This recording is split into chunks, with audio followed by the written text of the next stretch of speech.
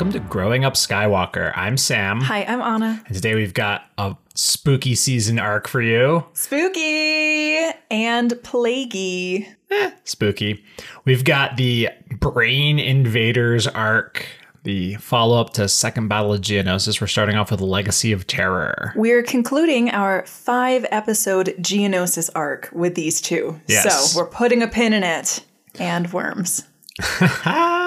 In people's mouths. So we start off and Ki-Adi-Mundi, Obi-Wan, the whole gang, Anakin, and Luminara are all chasing across Geonosis after Lord Poggle. They're trying to reassert control after the events of the last episode. Yeah, they did almost the entire mission that they were trying to accomplish during the Battle of Geonosis. The weapons factory was destroyed, but they haven't completed the final part, which was capturing Poggle, transporting him to Coruscant to be questioned and imprisoned, question mark? Question mark. Yeah, they're going to do what they're going to do with him, but they know that the mission's not over till they get him.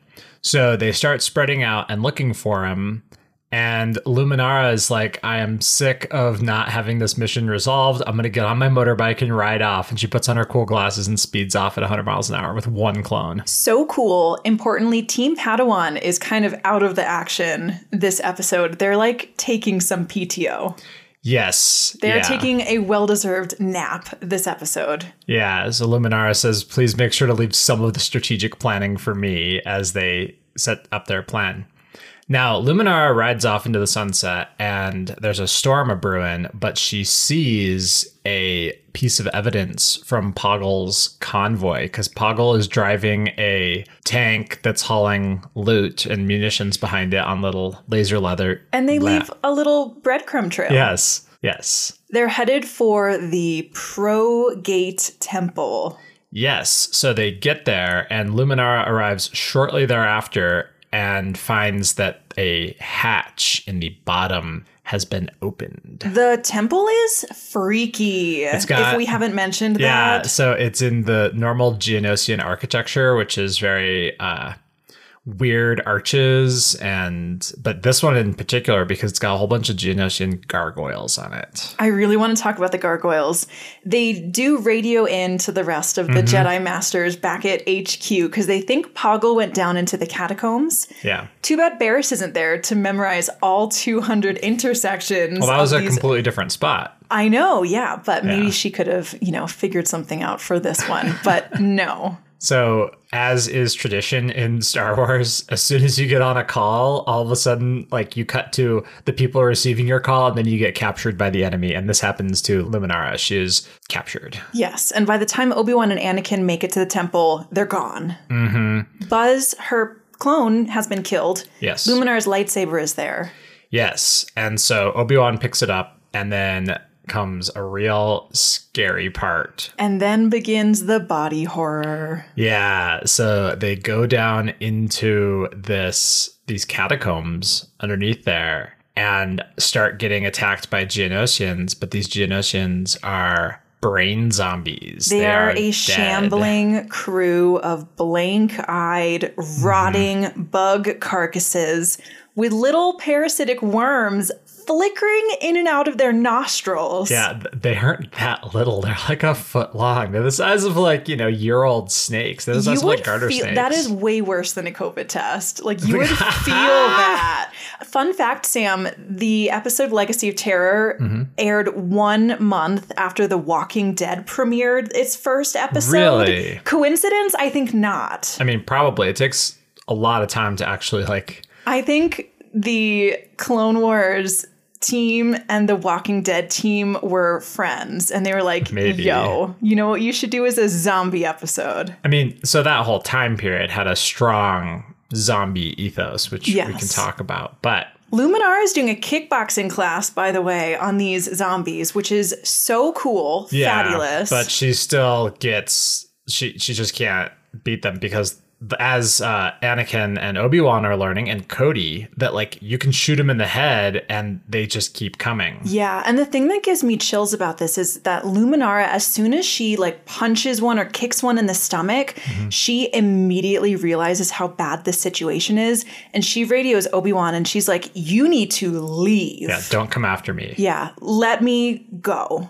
Obi-Wan is like, that signal came from this direction. Let's go. So she is correct, though, because this is where it gets very, very, very, very, very bad. So they come around the corner and they see the Geonosian queen, who is pooping out babies. Queen Karina the Great. She is enormous. She is 1 iota head and 99% flesh sac. Egg sac. Egg larva producing pustule. I mean, she's 50 feet tall and 100 feet long. She's enormous. What I wrote in my notes is like, she's as big as the Zillo Beast, but she's like bulbous and slimy, and she's got this like creaky old witch voice. Yeah, she is able to speak in Galactic Basic, and she's got Luminara there chained up in, space chains, electro shackles. And Poggle is there, and Poggle is about ready to put a brain worm inside of her to communicate. And Obi-Wan's trying to negotiate. Obi-Wan's like, all right, Cody, infiltrate around the columns. Yeah, Obi-Wan has a plan. When there's a problem. Anakin is like, y'all get the soldiers, I'll get the queen. And I was like, I think it is so endearing that you think that's how this situation's going to shake out, because like, my boy. Yeah. Honey, read the room. Well, and Obi-Wan's like, no, like, we can't just go in lightsabers blazing. We need to like have a little bit of tact. But he's doing a very, I do this in D&D a lot. So if you're in my D&D party or DM for me, don't listen. But the trick is you keep talking to get closer. Yeah. He's doing his very like diplomatic kind of like, hello, your majesty kind of thing. It turns out, though, that they're kind of exactly where the queen wants them. Yes. Because she's like, I had 1 Jedi and now I have 3 Jedi. Yes. Yes. And she is about ready to put a worm in Luminara. Can I give you the quote, Sam? Yes, because please. I almost died. It's hilarious. Now watch Jedi as my child enters your Jedi friend. Her thoughts will become my thoughts. Her mind will become my mind. And I'm just like, Sam, my palms are sweating thinking about this. And Anakin's like, all right, it's time to act. And Obi-Wan's like, what? Hold up. Do you think it's going to go in through the ear or the nose? Oh my God. Obi-Wan, this is not the time. So at that moment, Obi-Wan says, now.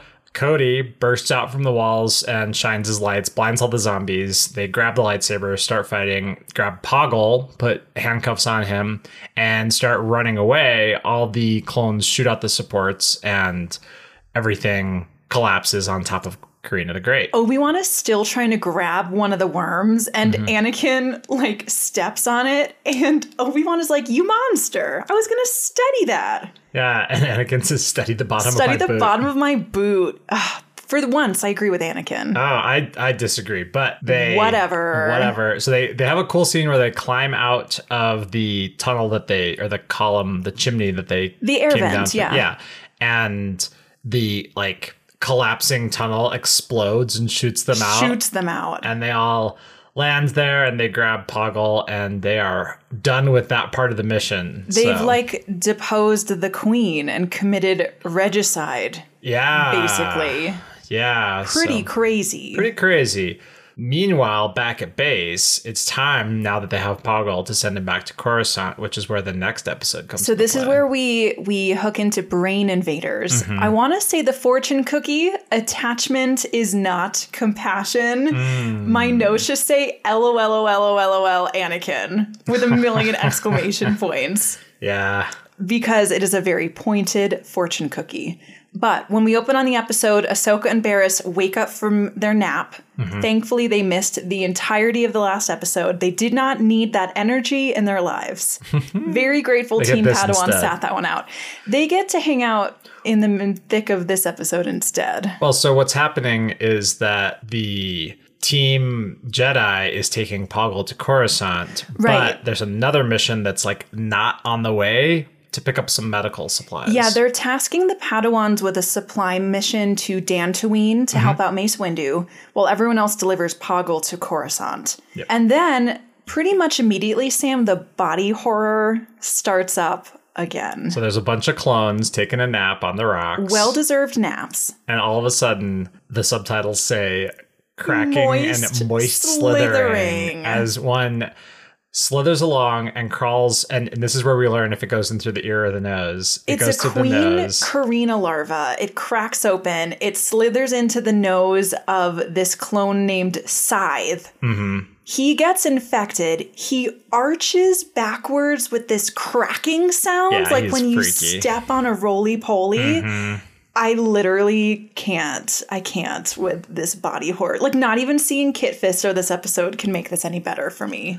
So I'm dying. his platoon of clones is on this mission, and as we see them all loading up aboard the ship, we see that Scythe has a backpack full of eggs. A nest of them. Yeah. So Ahsoka and Barriss are kind of manning this mission. Mm-hmm. Ahsoka feels really restless. She can't sleep. There's a funny scene. They're like bunking together. Yeah, and it's so sweet. They're lying there, and Ahsoka's like tossing and turning, and she looks over at Barriss, and Barriss is like perfectly still, and she's like, "What?" I know, it is so great. The friendship watered my crops this episode. It was so wonderful. Ahsoka's like, "Can we just go get something to eat, please?" Yeah. They're in the cafeteria. They're actually having like a really important discussion here. Oh yeah, that's a freaky discussion. Let me tell you, the plot of this episode is banana pants because there's so much going on that I really want to talk about. They're having this really important discussion about peacetime and what it's going to mean to be a Jedi when the war is over. Yeah, like the difference between being a keeper of the peace and being a warrior. Meanwhile, Scythe has a backpack full of larva eggs and he is relinquishing them all over the ship. Yep, he's rolling them like bocce balls into the bunkhouses. He infects the entire barracks full of clones, and I just want to like slough my skin off thinking about this. I'm trying to be professional here, but I'm dying. So Scythe takes 2 of his zombie minions to the bridge. They walk in and take over, basically. And then a bunch of them attack Barriss and Ahsoka in the cafeteria. Yeah, 2 of them do. And Barriss and Ahsoka knock them out. It's a very cool scene. It is a cool scene. They kick over the cafeteria table. Yeah, and then like they're getting shot at, and they slice the blaster and then throw them both into the wall. And then 2 clones come in right afterwards. So they're figuring out what's going on. Ahsoka and Barriss try to head to the bridge because they're like, we need to stop this ship.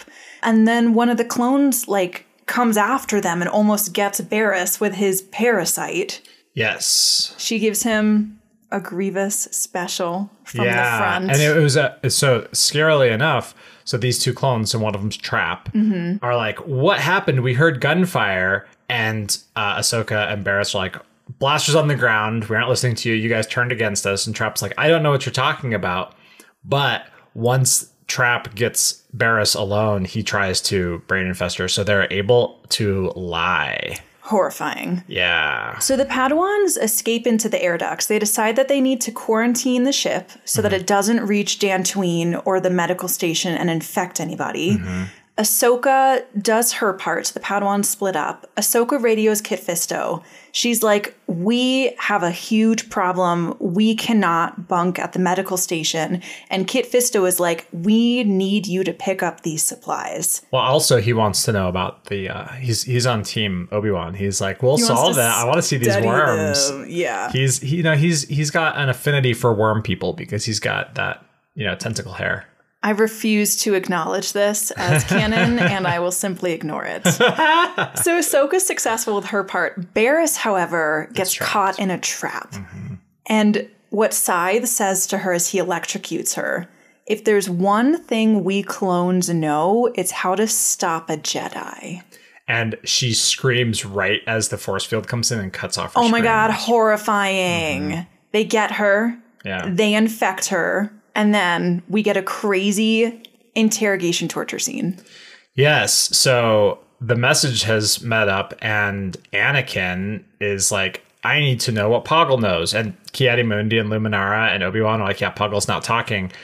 Anakin goes to Poggle's holding cell, tells the guards to leave, goes in there, and Poggle's like, your Jedi mind tricks won't work on me. And Anakin's like, I bet the back of my hand will work on you, and starts just clobbering him. And then force choking him. Force choking him. Did you hear that music in the background, Sam? Oh, yeah. The Imperial March is playing. Yes, which harkens back to a little bit earlier when they were talking about Barriss and Ahsoka were talking earlier, and Ahsoka was remarking how Anakin's views of what the world's going to be like post-war are radical. And he might not even know how to adjust to a peacetime future. Anyway, we cut away from the interrogation scene, but Anakin got the information that he needed. The worms can be stopped by the cold. So he radios into Ahsoka. She's crawling through the air ducts. He's like, you have to break the coolant system. Meanwhile, she's like, there's a clone directly underneath her who's like, I thought I heard someone's phone. And she's like, mute, mute, mute. Yeah. So Ahsoka does it. She breaks the coolant system, and then everything gets very spicy and very tight very quickly. There's cold frost fog everywhere. There's frost limbing the entire ship. They're coming out of hyperspace. Kit Fisto's trying to get them to dock, but Barriss is coming after Ahsoka. She is stalking her throughout the ship. They're finally fighting in the bridge, and Ahsoka hits Barriss with a face full of coolant, and Barriss snaps out of the fugue state enough to be like, Ahsoka, kill me, please. Yeah, the worm is crawling out of her mouth. Horrifying. And then we see, and Ahsoka is shivering this whole time because she's just wearing her normal, crop top. Yeah. Crop top and knee highs. Yeah. All we see is that Ahsoka fires up her lightsaber and slashes, and then we cut over to Kit Fisto. By the time he boards the ship, they've done it. It's freezing cold. The worms are dead. Ahsoka's holding Barriss in her arms. I'm crying. And Ahsoka's like, hi, Master Fisto. We're ready to get the supplies now. Aww. My babies. It's been 0 days since I cried at a freaking Clone Wars episode. So then we wake up and Ahsoka is in a hospital bed and Anakin's right there. Yeah. And they're fine. Everyone's fine. Barriss is fine. Barriss is fine. I'm the only one who's a wreck, apparently. And we close on this really important discussion between Anakin and Ahsoka. Ahsoka's trying to figure out if she really should have killed Barriss when Barriss was begging her to. Yeah. What Anakin says is that you followed your instincts. Like, you made the right choice. And I think that is a really interesting scene that really clarifies the fortune cookie, right? Attachment is not compassion. Because he's talking about attachment as well, saying like Barriss knew her duty and she didn't want to like pass on the brainworm. She wanted the situation to resolve without further explosion. Yeah, but also like it might have been the compassionate thing to give Barriss what she wanted in that moment, but it might not have been the right course of action. Interesting. Yeah. So that's the end of the episode. Everyone's fine. Except for Trap and probably a bunch of clones and Queen Karina, who might have been the only queen of the Geonosians, so now they're extinct. Yeah. So that's the arc, and there is so much to talk about. This arc is bananas. Yeah. Where do you want to start? So when Luminara puts on her riding leathers and her badass speeder goggles. Yeah, and she rides off. There's a fun scene where she is looking over a cliff with her macro binoculars, which are sweet. They're tiny, they fit in your pocket. And she's like, this thing is 150 clicks southwest. And I was like, wait a minute, I've heard that number before. So I did the math to see how high up above something you have to be to see 150 kilometers. Okay. Because normally you can only see about 15 kilometers flat to flat. Wow. Yeah, you have to be on like you have to be 2,000 meters or, 6,000 feet and change above something to see 150 meters. Oh, that's crazy. Unless Geonosis is a really huge planet or a really small planet, in which case it's different. And I just thought that was an interesting, nerdy thing. Yeah, the sense of scale in Legacy of Terror is absolutely bonkers. It is a really interesting episode spatially. The sandstorm is really claustrophobic. It is. That Luminara has to ride through. The catacombs are very claustrophobic, but the actual temple, the Progate Temple, is soaring and massive. And there's also a very funny moment in that very beginning where Poggle's driving his tank along and there's two droids talking to each other. And one's, OM3, I can't see you. You're right next to me. And then OM3 falls over and is like, low power, low power. Don't leave me. Yeah. Which is, you know, kind of sad. I don't know what happened to those droids. I presume that they all fell to whatever. Who knows? Yeah. Okay, can we rewind and quickly talk about the invasion of Geonosis holistically for a second? Okay. I'm orienting myself. So in the beginning of Legacy of Terror, Obi-Wan says, let's make sure we don't have to take Geonosis a third time. Yeah. Is there a reason, a strategic reason, apart from the droid factory, why Geonosis is so important? I don't think so. I mean, those droid factories are a big deal because they create all of those droids. Right. But so in Attack of the Clones, they go to Geonosis for the first time, basically just to rescue Obi-Wan. Yeah. Right?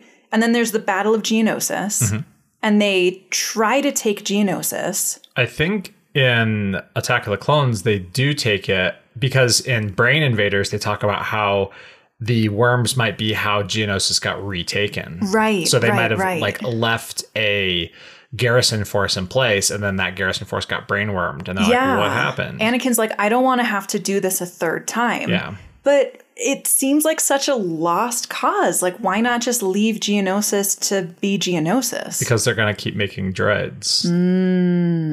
And if you'll recall, the end of episode 2, Poggle the Lesser also has plans for the Death Star. Okay. Yeah. Okay.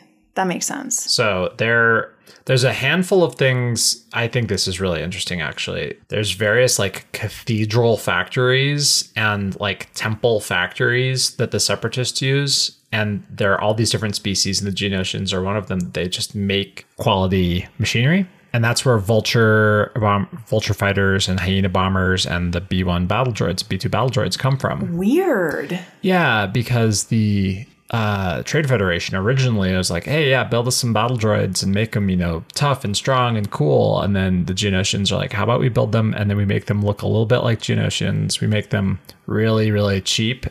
And they fall apart really easy, but that makes them really easy to repair. And so that's just a completely different paradigm, but it makes sense for an insect race to be like, yes, we are good at making a whole bunch of something in our cathedral factories. Yeah. Okay. If we're talking about cathedrals and temples, then I really want to talk about the architecture of the Progate Temple. With the gargoyles. It's crazy, but okay, the thing that is most vivid and freaky to me is that sculpture of the Geonosian queen that they see when Obi-Wan and Anakin and their clone troopers says, hello, ugly. I know. Okay, whatever. We don't know the beauty standards of the Geonosians. Queen Karina the Great may be a stunner, but the sculpture is her face all the way at the top of this big arched entryway. And then there's this massive tapered sort of teardrop shaped door underneath, basically connecting to her chin, right? The chin of the gargoyle. Yeah. And the first time I saw it, I was like, weird, they made the head so small. Why is there this very small gargoyle sculpture all the way at the top of this soaring atrium? And then you see her. And then you see her and you realize this massive door is 1/10 the size of her body. Yes. It's made in her image. Queen Karina is carved over and over and over again. Everything is in her image. Yeah. But it's just the first part of her egg sac. It's not even 1/10 of her body. She is huge. She is massive.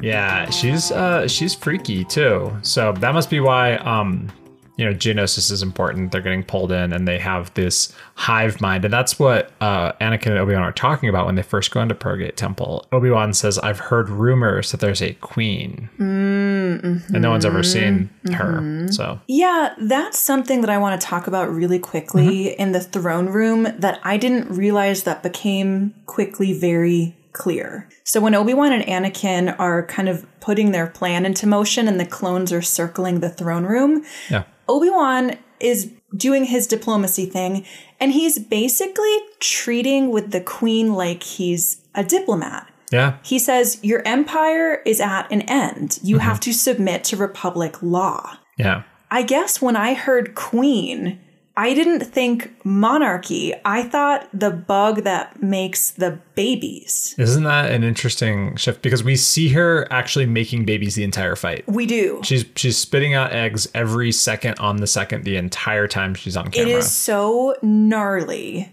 But that made me think that, like, this is a ruling regent. This is a royal figure. Yeah, that's an interesting dichotomy to have made.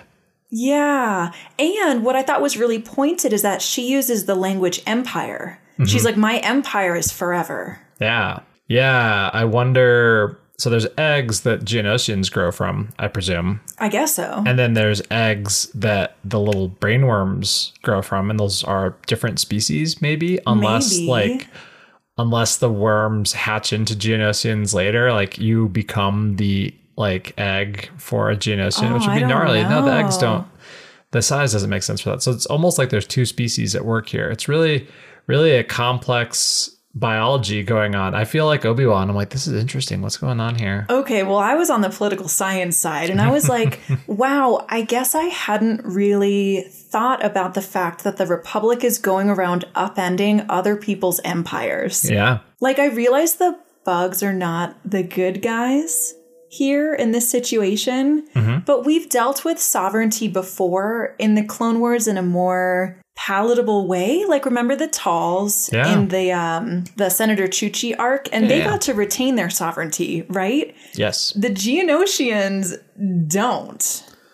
And that is because they're on the wrong side of the war. Quote unquote, wrong side of the war. Yeah. Well, when Jedi show up at your doorstep, you're at the wrong side of that doorstep. So. Yeah, for real. So anyway, I was like, man, you have to comply with the Republic or they're going to kill your regent. Yeah, although killing her seems like the temple fell apart, like just more than it should have for how much they shot it. Yeah. So something happened there. We never saw a body, so we don't know for sure that Queen Karina is gone. But yeah, the Geonosians have an interesting political thing, because previously we talked about how Poggle the Lesser is I think a duke, maybe? Whatever he is, because I think he's called that by Count Dooku. Oh, okay. Interesting. And he rose through the ranks of being born at a low caste and ended up controlling enough of the planet to ask for help or to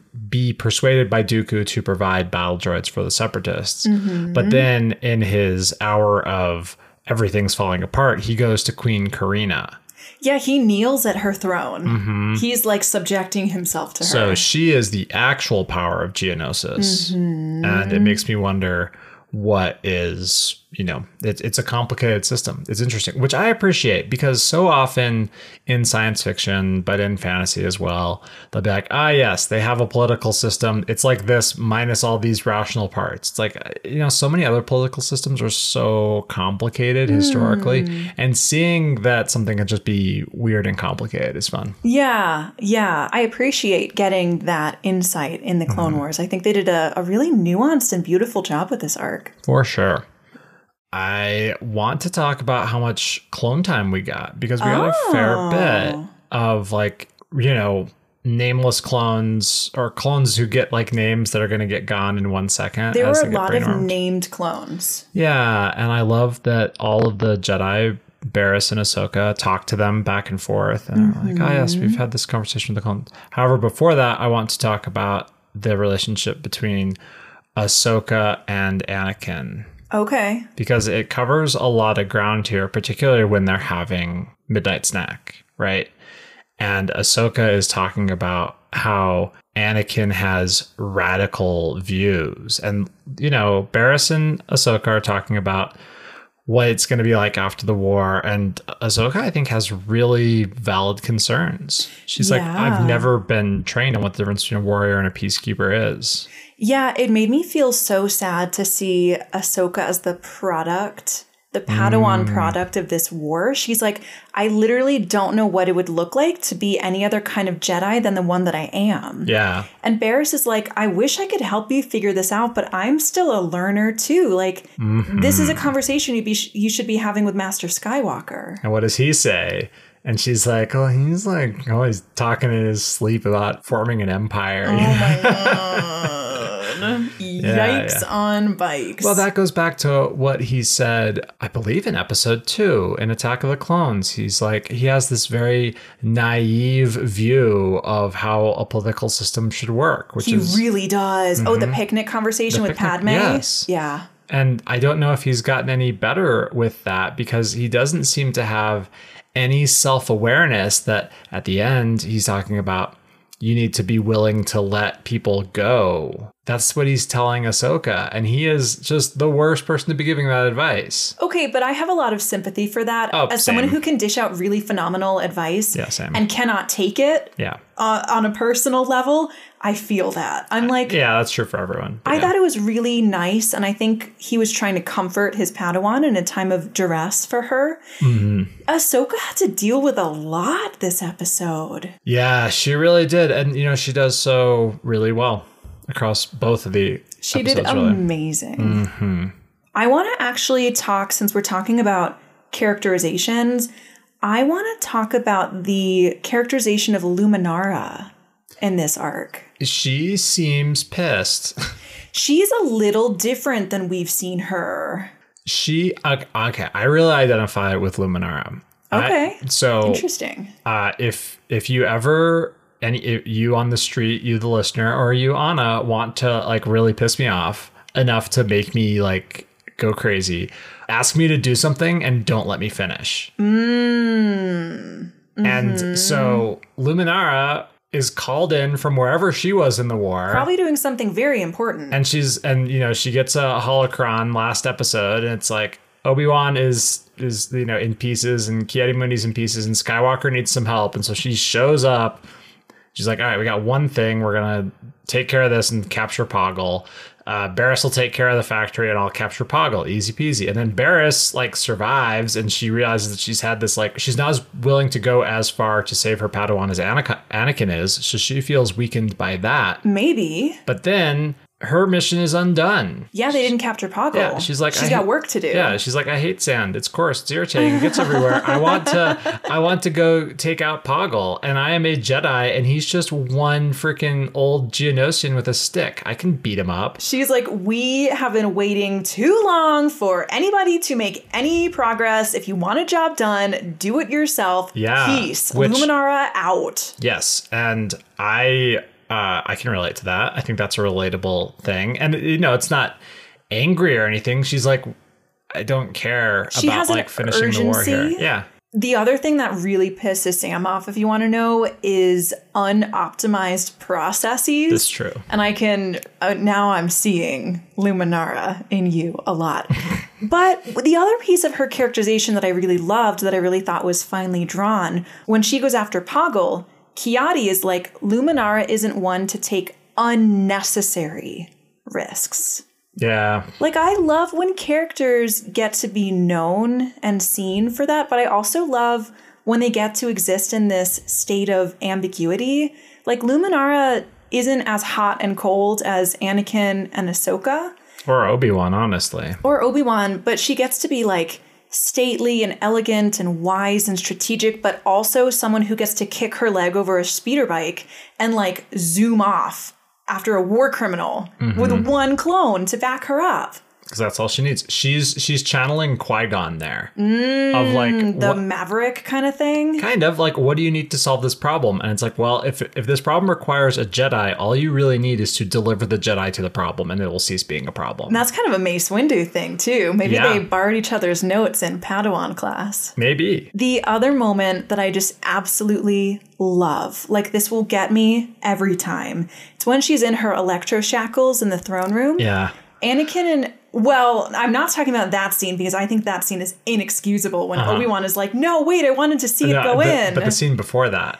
So the scene when Anakin and Obi-Wan walk up to rescue her, there is this blink and you miss it moment. She lifts her head up and her eyes glow. And she smiles. And she smiles just a little. And I think that is so beautiful because it's that moment when people come through for you. Yes. When you told them not to. In those moments when people come after me, when I was trying to push them away, like I know I am loved and cared for. Yeah. And to see Anakin and Obi-Wan come through for her. God, how good does that feel? Oh, well, that's the line. She says, I thought I told you not to come after me. And Obi-Wan says, well, apparently I'm learning from Anakin to not follow orders. And Anakin says, hey. Hey, I resemble that remark.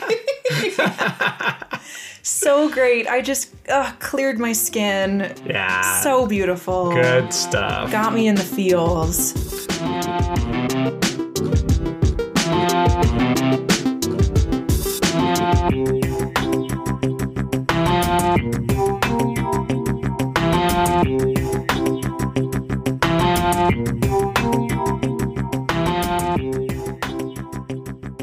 So then comes the part that you don't want to talk about and you've been avoiding, which is the worms. It is October. It's spooky almost season. Halloween. Yeah. What do you want to talk about? Well, there's a scene that we glossed over, which is when Ahsoka and Barriss are still together and they've learned that basically the bridge has been taken and all the clones are untrustworthy, and they go to a cargo bay or something and they hear Geonosian.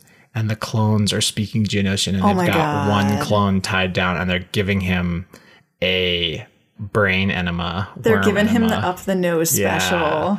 It is so it's so gritty in this episode. But then when we see once Barriss is turned, her whole demeanor changes. Oh my God. And you don't see it as much in the clones because it's not like all the clones also, they look really evil. They become very frozen and very cold and sinister, but they become almost more minimal in their body language. Yeah. Whereas Barriss goes animalistic. She is hunched over and she is stalking baring her along. teeth. Yeah. She is really a scary adversary. And when she finds Ahsoka in the back, where Ahsoka is sending out her emergency distress signal to Rex. Oh, on the bridge? No, in the back, because she went to the aft emergency comm center. And she turns around and she's like, Barriss, what happened? Barriss, did they get to you? Barriss, we're friends. And Oh my God, Barriss force punches through the reinforced glass. and the glass explodes and shatters all around Ahsoka as she blocks herself. And then there's these cool running fights for the next little bit as Ahsoka like bats away her lightsaber, kicks her in the stomach, and runs away over and over again. And it's very cool.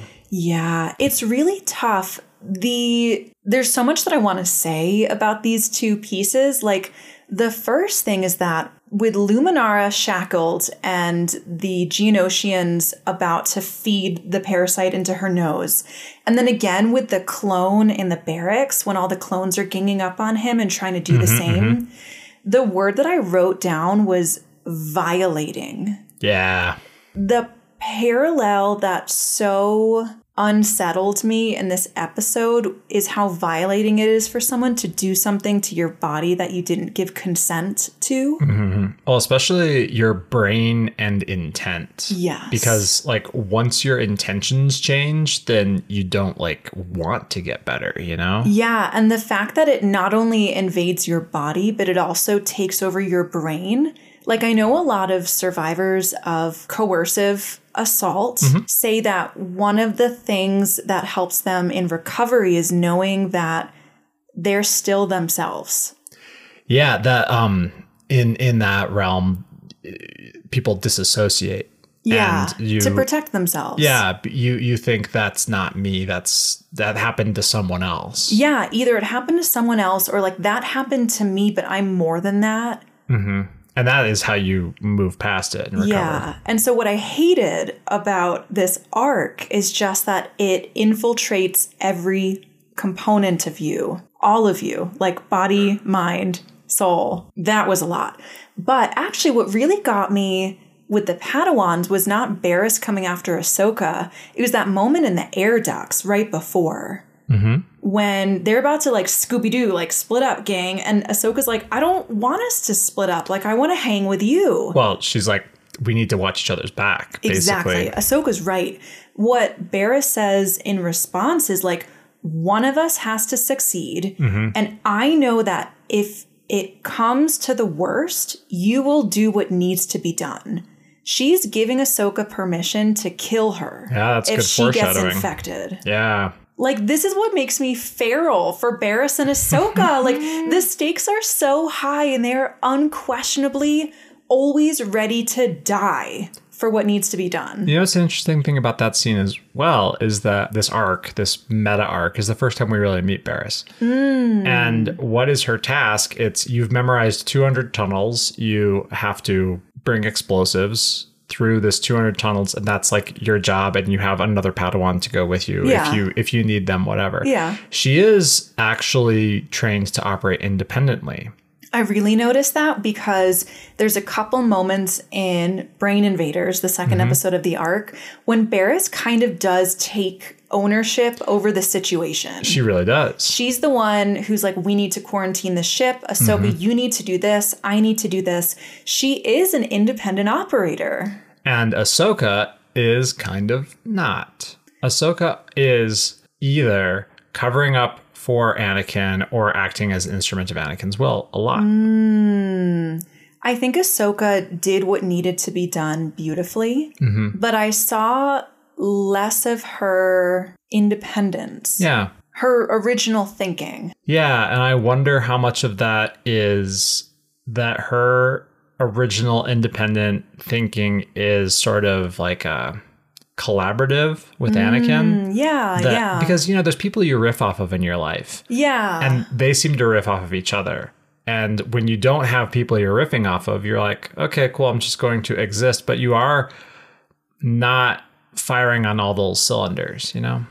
Yeah, maybe. I think also, like, having Barriss there, Barriss just seems a little older and a little wiser than Ahsoka, so maybe Ahsoka just kind of looks up to her. Barriss is her friend. She might be an older Padawan. Like, maybe Ahsoka was just kind of feeling like she was the one who was supposed to be following orders in this situation. You know, that's true, because when they were having that dinner, Ahsoka was saying, what is the plan? And Barriss has to remind her, like you, I'm but a learner. Yeah.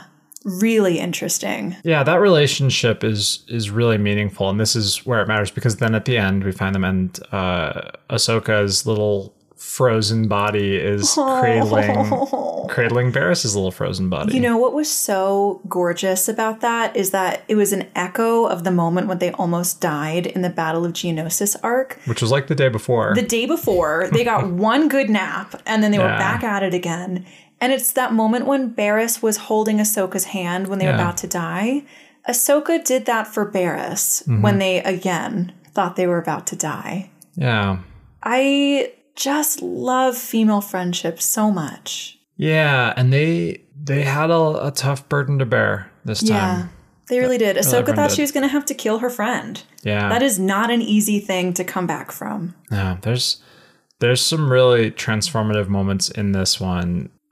You know, the more we talk about it, I'm transitioning a little bit here, but the more we talk about it, the more I feel that everyone is waiting on Anakin to come clean on what he does. Really? Yeah, because when he comes to the War Council room and he's like, I talked to Poggle. Poggle told me that they're affected by the cold, and Ki-Adi-Mundi and Luminara and Obi-Wan are like, you talked to Poggle? How did you get Poggle to talk? And Anakin's like, that's not important right now. What's important? Yeah. And See, this is what I was Yeah. saying about Star Wars sandwiches, these really thorny moments in between the action. Yes. And then if you don't come back and look at it with a critical lens, you will completely gloss over it. Anakin force choked a prisoner of war, A high-ranking one, too. a Yeah. high-ranking one, a duke. If Poggle's a duke, that's higher than a count. Like, he outranks Yes, it Count is. Dooku. I mean, basically, Poggle controls the entirety of external affairs for the Geonosians. Yeah. At this juncture. Yeah. yeah, he's like their ambassador. He's like their senator. He's like their king. Yeah.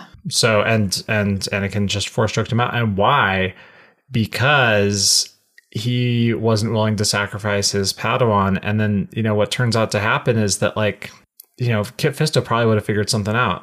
Maybe. Did Anakin know that Fisto was working on it? No, but Anakin also wouldn't have trusted anyone else. No, you're right. Like, I want to give Anakin the benefit of the doubt by saying, oh, well, Anakin knew that they couldn't let this parasitic worm plague get out to the galaxy. No, Anakin always, and this happens a lot, he'll jump now to attack instead of waiting 1 second to see how the situation develops. That is exactly what happened in the throne room. He was ready to go after Queen Karina and just let everyone go in guns blazing. And Kenobi's like, no, I have an actual plan. And his actual plan worked. They got everything that they wanted out of that situation. It did work. Yeah, and no one had to fall. Yeah.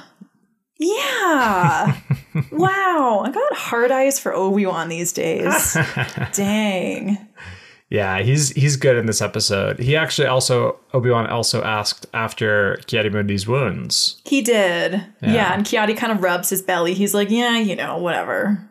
Fine. I'm fine. Whereas My splanch is okay. yeah, Obi-Wan's like, yes, my lung replacements are doing fine as well. Oh my god. Jeez. The life of a Jedi. I hope they have good health insurance. I mean, they don't have money, so So they probably have great health insurance. maybe, hopefully.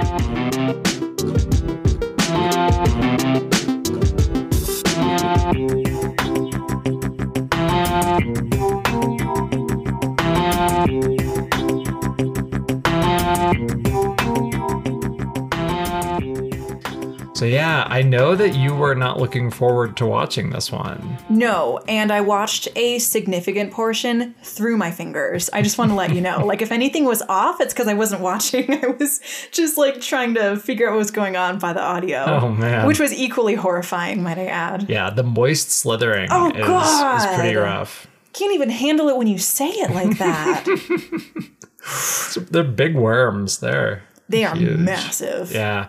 So in my childhood, I watched a lot of Star Trek as well. And in the second Star Trek movie, Wrath of Khan, there's a scene where they put a little worm in Chekhov's helmet and then put his helmet on and the worm crawls inside his ear. That's horrifying. And it's like a live action and it's in the 80s and it's practical effects. And that is a core memory for me. That is a deep, scary thing. Sam. So this is also pretty scary. And the idea of something crawling in you and controlling you goes back a long time. It's one of those primal things. It's a demon.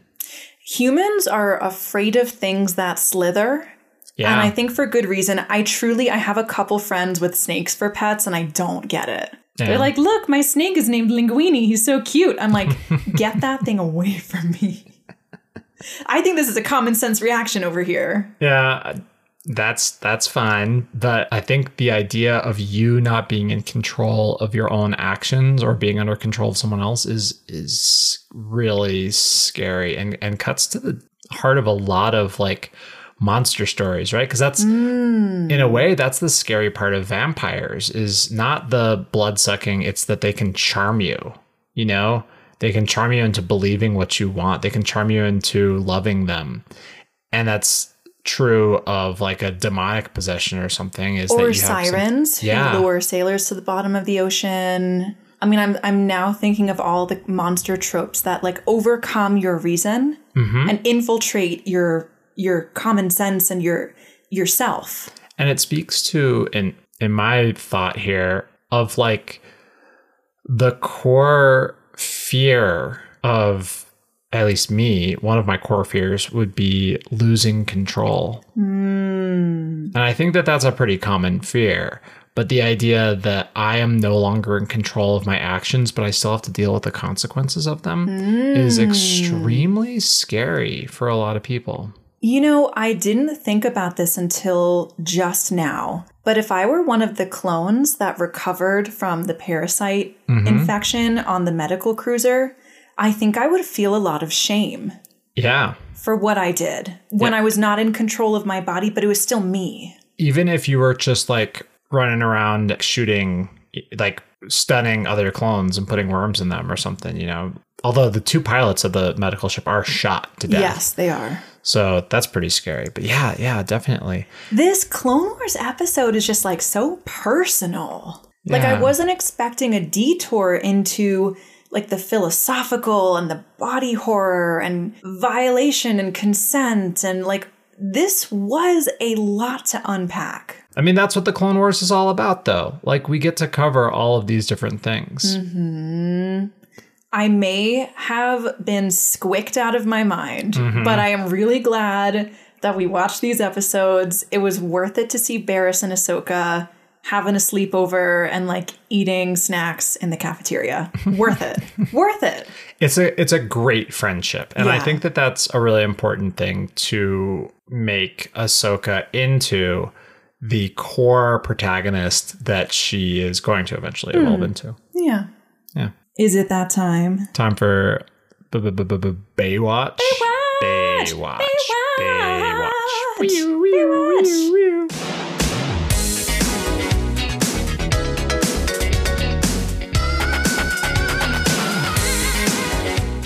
All right, who is your bae? I literally can't decide. Like, I want this one to go out to all the women of the Clone Wars all of a sudden, like, talking about Luminara and... All the Jedi ladies. All the Jedi ladies. Yeah! I want to put a ring on them. All right. So, let's mark down... Let's look at their various failings and figure out what's up. Wow. Let's look at their various triumphs and figure it out. Okay. I'm torn between Luminara and Ahsoka. All right. Luminara, because Luminara was ready to sacrifice herself for her friends, her colleagues. And for the war effort, yeah. And for the war effort and for everything. She was like, maybe if I am the only one who's affected by this, maybe this freaky plague will stay where it is. Maybe, hopefully, yeah. Like, she was ready to do what Barriss was ready to do. Also, she's action girl in that first episode. Everyone else So is like, cool. oh man, it's really windy out. And she's like, I'm getting on my motorbike. And dipping. Yeah. Don't send a man to do a woman's job. No, but I think my bae's Ahsoka. She went through so much trauma this episode. Like, there was so much on her shoulders. She's wrestling with, like, this tough conversation with Barriss about how to be a Jedi when About there's her no future war. career, yeah. Her future career. She has to decide whether or not to kill her friend when her Yeah. friend is begging her to kill her. And she has to do it all alone while clones are chasing her through a ship and Barriss is chasing her through a ship. It's a very scary situation. You know what? And it's also, there is this tiny moment when Barriss and Ahsoka are in their barracks, their little bunk together. And I noticed that Ahsoka sleeps with her lightsaber under her pillow. Like, this is a girl that does not turn off her work mode when she's off work hours. Yeah. Yeah. My heart goes out to Ahsoka this episode. When the rubber hit the road, she did what she needed to do. I felt for her. I think my bae's Ahsoka. Yeah. With a special shout out for Luminara, who was so great. Yeah, for sure. Well, I agree. I'm also on Team Ahsoka. You are? Yeah, I have been since I watched the episode. Doubleheader for Ahsoka? Doubleheader for Ahsoka. Wow. Now, in that scene in the barracks, she says, I can't sleep, it's too quiet. And that has meant a lot of things to me throughout my life. And like right now, because I'm going through a bit of a rough spell with various things in my life, what it means to me is I can't sleep, it's too quiet, and it needs to be noisy. And that is, I think, what she is feeling. that she is so burnt out on combat and doesn't know it because she's young. She's so young. And when you're young, this is really explored in War by Sebastian Junger and some other books. What It Is Like to Go to War, or several other ones. When you have a soldier and you have someone who's young, you know, in their teens, you can just beat the tar out of them physically and emotionally for a long time. And they're so pliable and so tough. And so resilient. And then they have to deal with the consequences. For the rest of their lives, if they have them. And that is where Ahsoka is, because she's a teenager and she's a child soldier and she's dealing with like early onset PTSD in this episode. And then what happens? Her friend has worms crawling out of her mouth trying to kill her as she like has to do stuff. Also, and this is actually the dividing thing for me, throughout the entire Brain Invaders episode, they're blocking blaster bolts and shooting them back at clones. And so they're throwing clones across the room. Barriss kills at least one clone and Ahsoka kills 0. Wow. You're right. Yeah. She does deflect a few blaster bolts, but into glancing like shoulder shots. Yeah. So Barriss may not have had a choice. That guy was really close to her. It was a trap, right? Yeah, it was a trap. Yeah. Yeah, and Ahsoka managed to do it with no casualties. You know what I just realized is that Trap is a perfect name for him because he like is sitting there and he's like, oh no, it's fine. We came as soon as we heard. Oh yeah, there's worms about. We got to go chase them. Let's get you alone and blah, blah. Well, hey, think about Scythe. He was scything through ranks of clones, like enslaving them to Queen Karina's will. Yeah. Crazy. Yeah.